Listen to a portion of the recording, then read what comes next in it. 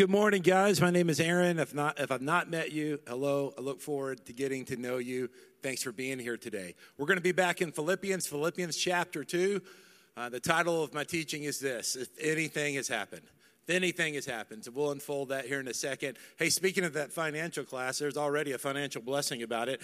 The price has been lowered to $79 since we produced that video announcement. We've had a donor who said, hey, we want more people to have access to this information. So already, if you're thinking about that class, you've already got $20 in your pocket, right? Huh? That's how powerful that class is. So good stuff. Hey, I had wonderful grandparents. I mean, they were just the quintessential grandparents of the 80s and 90s, if you can imagine that. Very different than today, because today grandparents are like really cool. Grandparents have like nose rings, tattoos, they're in biker gangs, you know, that kind of thing. I mean, they're just, there's just a whole new breed. Well, my grandparents, they were just that classic, what you imagine on TV kind of grandparents. And so we lived in Irving, Texas. The original home of the Dallas Cowboys. I don't like the Arlington, Texas thing. But anyway, it is football season. We're starting to think that way. We lived in Irving. My grandparents lived in East Dallas. So it was like a 25-minute drive to get there.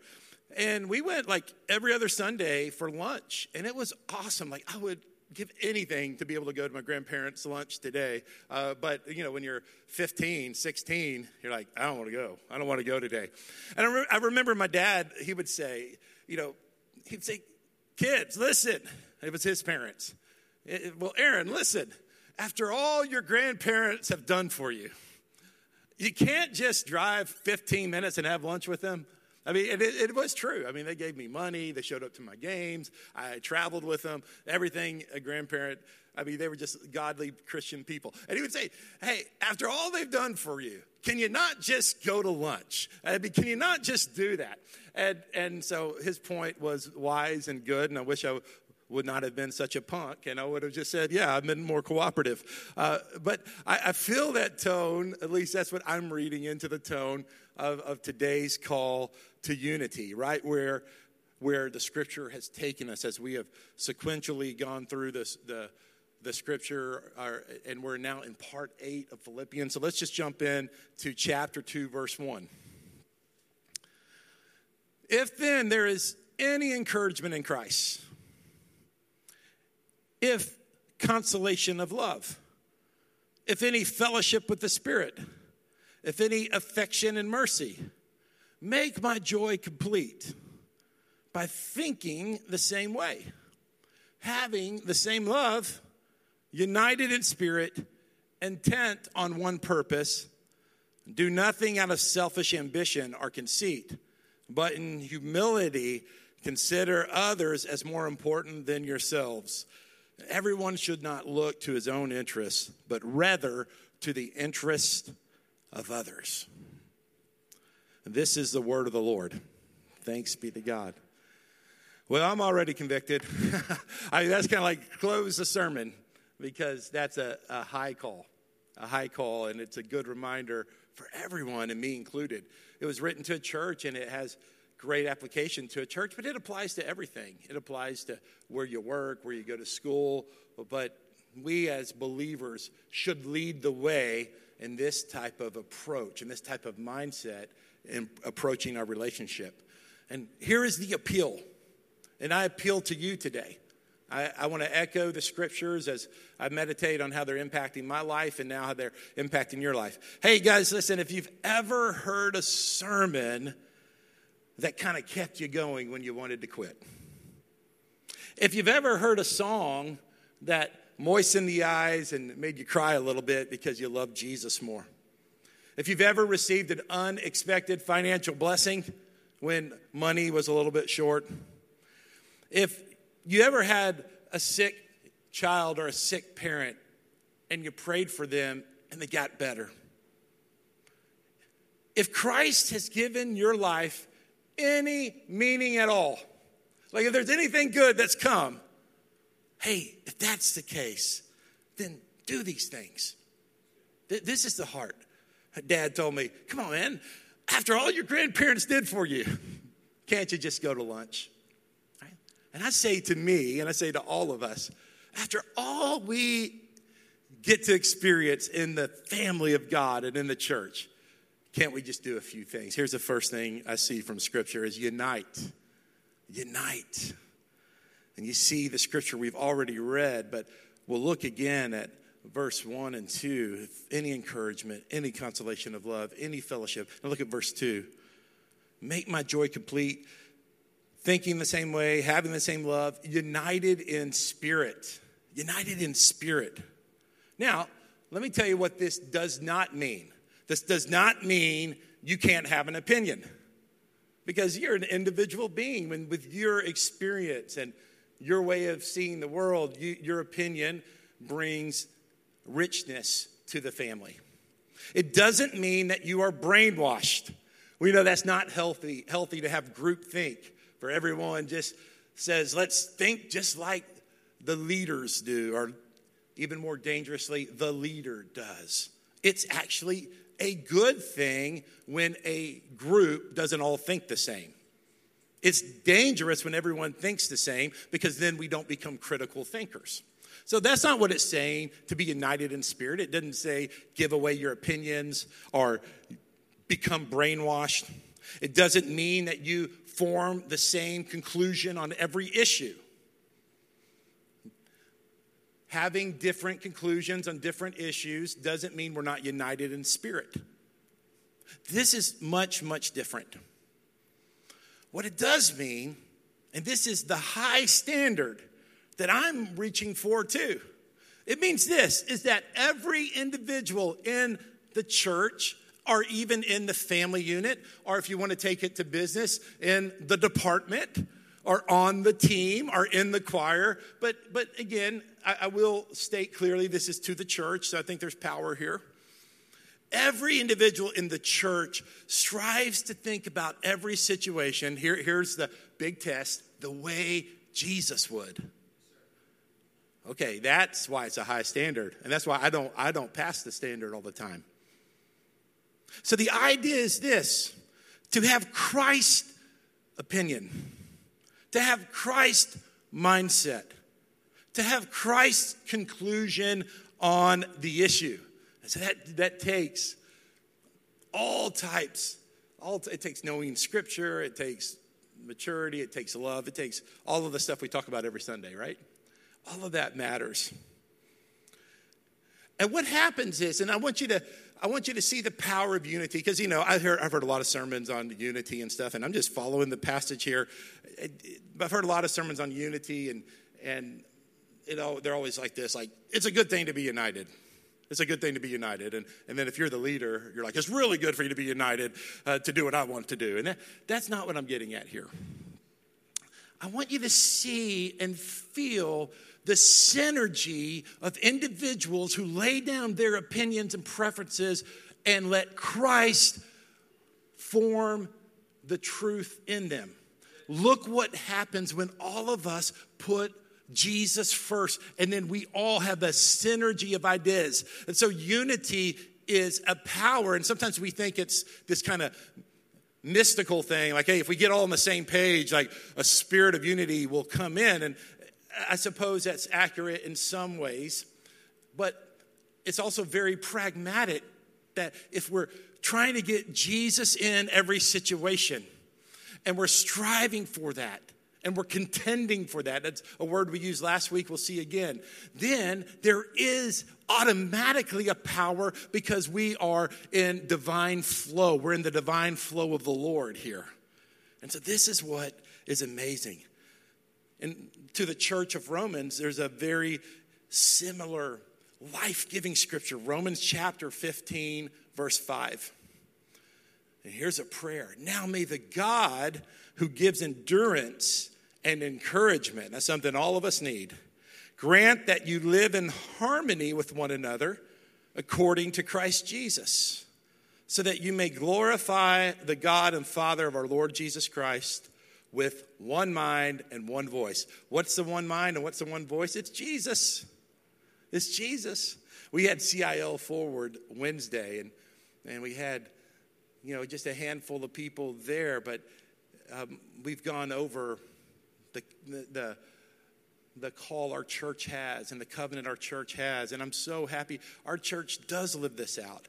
I'm so proud of our church. Our church is a church, I believe, that's united in spirit. And we do kind of strive to get the mind of Christ. So I'm proud of you guys, and I'm proud to get to serve Jesus with you. And, a lot of problems that my pastor colleagues go through with churches, we don't go through here, and I thank God for that. And that's because of you. That's because of you guys, because of what Jesus is doing in you.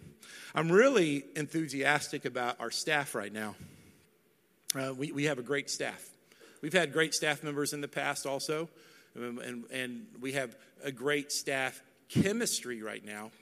And part of it is because our staff is getting bigger thanks to your generosity and you supporting them.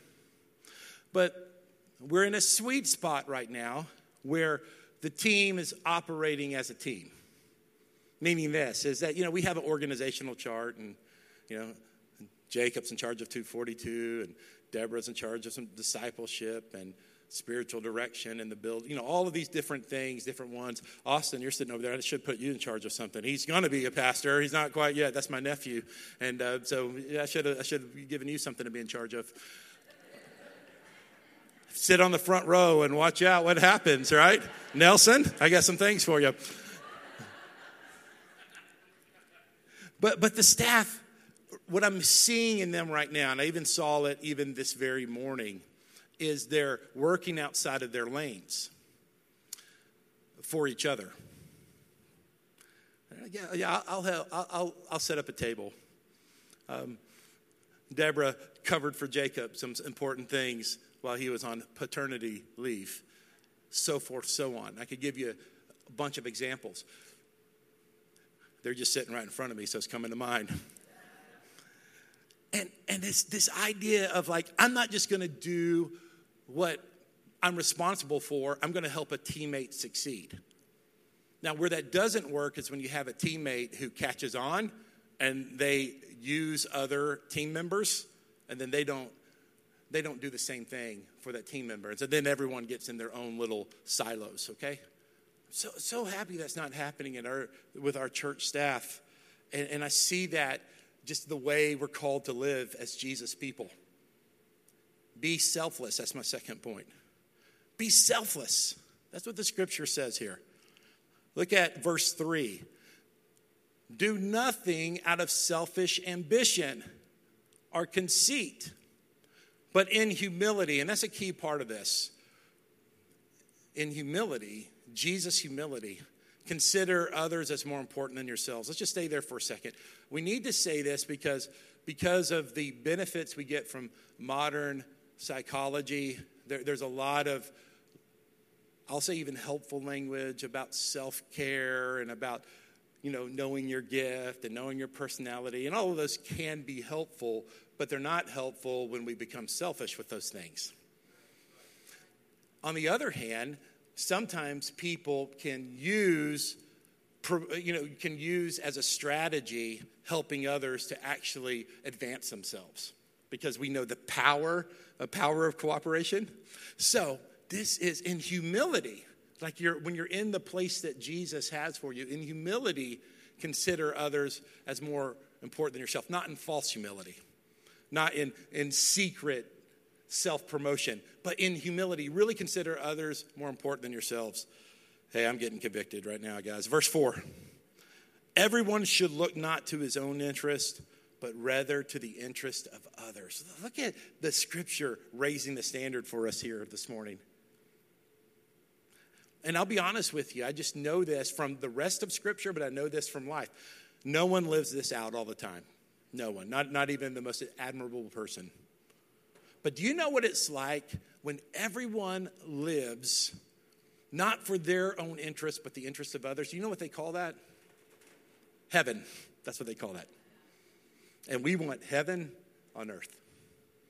And so even though none of us accomplishes this with perfection, and all of us, including me, can improve, we are moving towards that. And we're bringing the laws of heaven to earth. Not the pride that we have in our own abilities and our own ways to advance and our selfish ambition. If you want to be like Jesus, which is the goal of our faith, we have to serve. You know what that means? That means that this is a good reminder that every week, and maybe even every day, you'll have to go somewhere you don't want to go. Or you'll have to participate in something you don't want to get involved in. Or you'll have to not get what you want to get into that servant heart and mindset that Jesus has. And that's why Scripture calls us, don't do things out of selfish ambition. Consider others better than yourself. If more and more of our choices can be selfless in view of Christ, not selfless out of self-punishment, because that's, again, a wrong motivation. They're like, I'm just going to be selfless because I don't have any confidence and because I'm not worthy and I've sinned too much. Not that kind of selflessness, but selflessness out of genuine sacrifice. Then the Spirit of Jesus will manifest among us and we will change the world. We will change the world by preferring one another. We will change the world by serving one another. We will change the world because we're focused not on ourselves, but on others. Arguing is usually destructive. It's usually very destructive to argue. But for some, arguing is a sport. It's a sport. There's actually debate teams. And I was in a CLC men's group, which is something great I'd love to tell you about. Jacob would love to tell you about, with some guys here in the church. And we had a CLC men's group, and we had certain rules. What that is, Christ-led communities. It's where men get together to seek Christ together, seek Jesus together. And, you get a bunch of guys in a room, and we just like to argue about anything. Argue about sports, argue about social issues, argue about who has the best barbecue in town, who's the best hamburger, argue. So, we had to put some of that down. Well, two of the guys in our group, I'm not going to tell you who they are, but they still attend this church. So, it could be someone near you. But two of the guys in our group knew that, not to argue during our Bible study meeting. So they would either, stand in the parking lot a couple of hours after the meeting and just argue. Now, they did have young kids, so I don't know if they're just enjoying the sport or they didn't want to take care of the kids that night. I don't know which one it was. We never got to that lesson in our CLC. So for some people, debate is fun and arguing is kind of they can do it. And I will say I can use this illustration because those two brothers are great friends and they've navigated that odd relationship well. But most of the time, arguing is destructive. But I want you to think about this. We are drawn to divisive people. We love divisive people. You might say, no, I don't either. But yeah, you probably do. Because it makes it more interesting. It's just more interesting when people are being disruptive. Sometimes it's humorous when someone is disruptive. It feels empowering. Some of the most powerful people on this planet are people who are divisive. After all, they have something to say. It's kind of peace is kind of boring. So we think. Until chaos comes to our home or chaos comes to our land. And then we know that lawlessness leads to destruction. The great achievers in the world, the ones that inspire our hearts, usually find agreement. Our diplomats, arbiters, peacemakers, they find agreement. And I want to tell you this, I believe this. There's almost always, I can't say always, but there's almost always something to agree upon if you want to bad enough. But divisiveness just feels so interesting and it's so good. This is what the Scripture's calling us to do.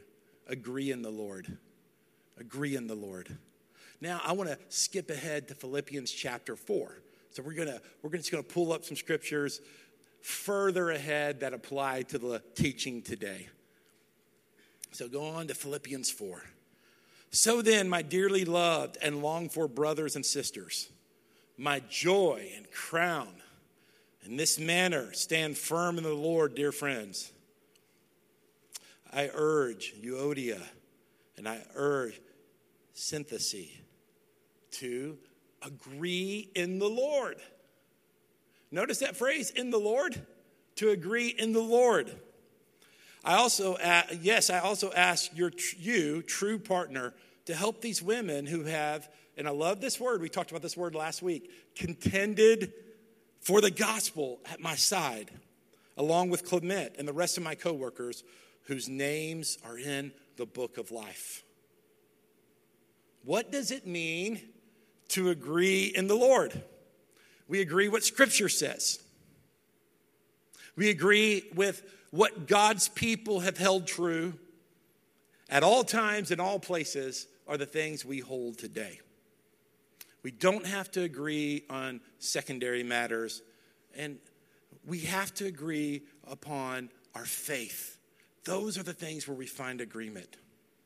And I know this, the conflict that I've been part of, that I've either initiated, started, whatever it is, it has been based off earthly position and earthly recognition and earthly success. Man, when I get my mind on eternity, when I get my mind on the things that really matter, all of the stuff that has caused disruption, man, it really doesn't matter.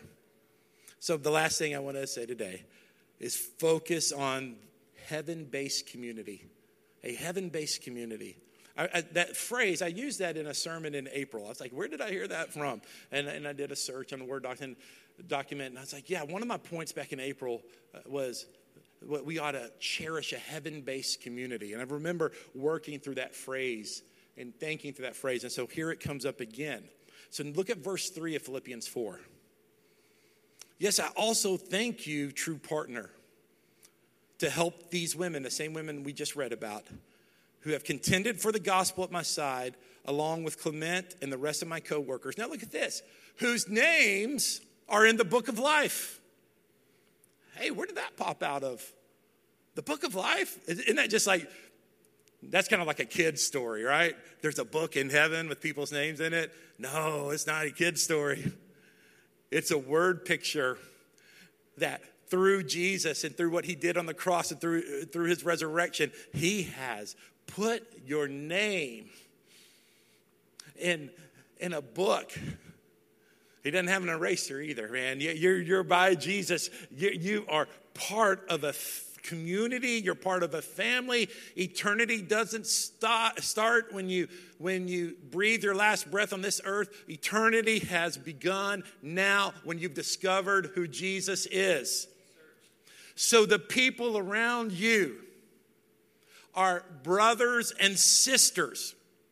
They're not just people who live in your neighborhoods or who your kids have gone to school with, or they're not just people who get on your nerves. They are people whose names are written in the book of life. So I want to close with this scripture. Revelation 21 talks about our future. And I love these word pictures we get in Revelation. It gives us hope.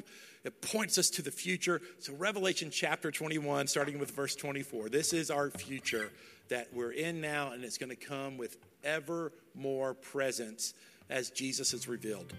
The nations will walk by its light. This is the glory of God. The glory of God. The nations, the tribes of the world are going to walk by the light of the Lord. The kings of the earth will bring their glory into it. Its gates will never close by day because it will never be night there. They will bring the glory and honor of the nations into it. This is the heavenly realm. Nothing unclean will never enter it. For anyone who does what is detestable or false. But only those written in the Lamb's book of life.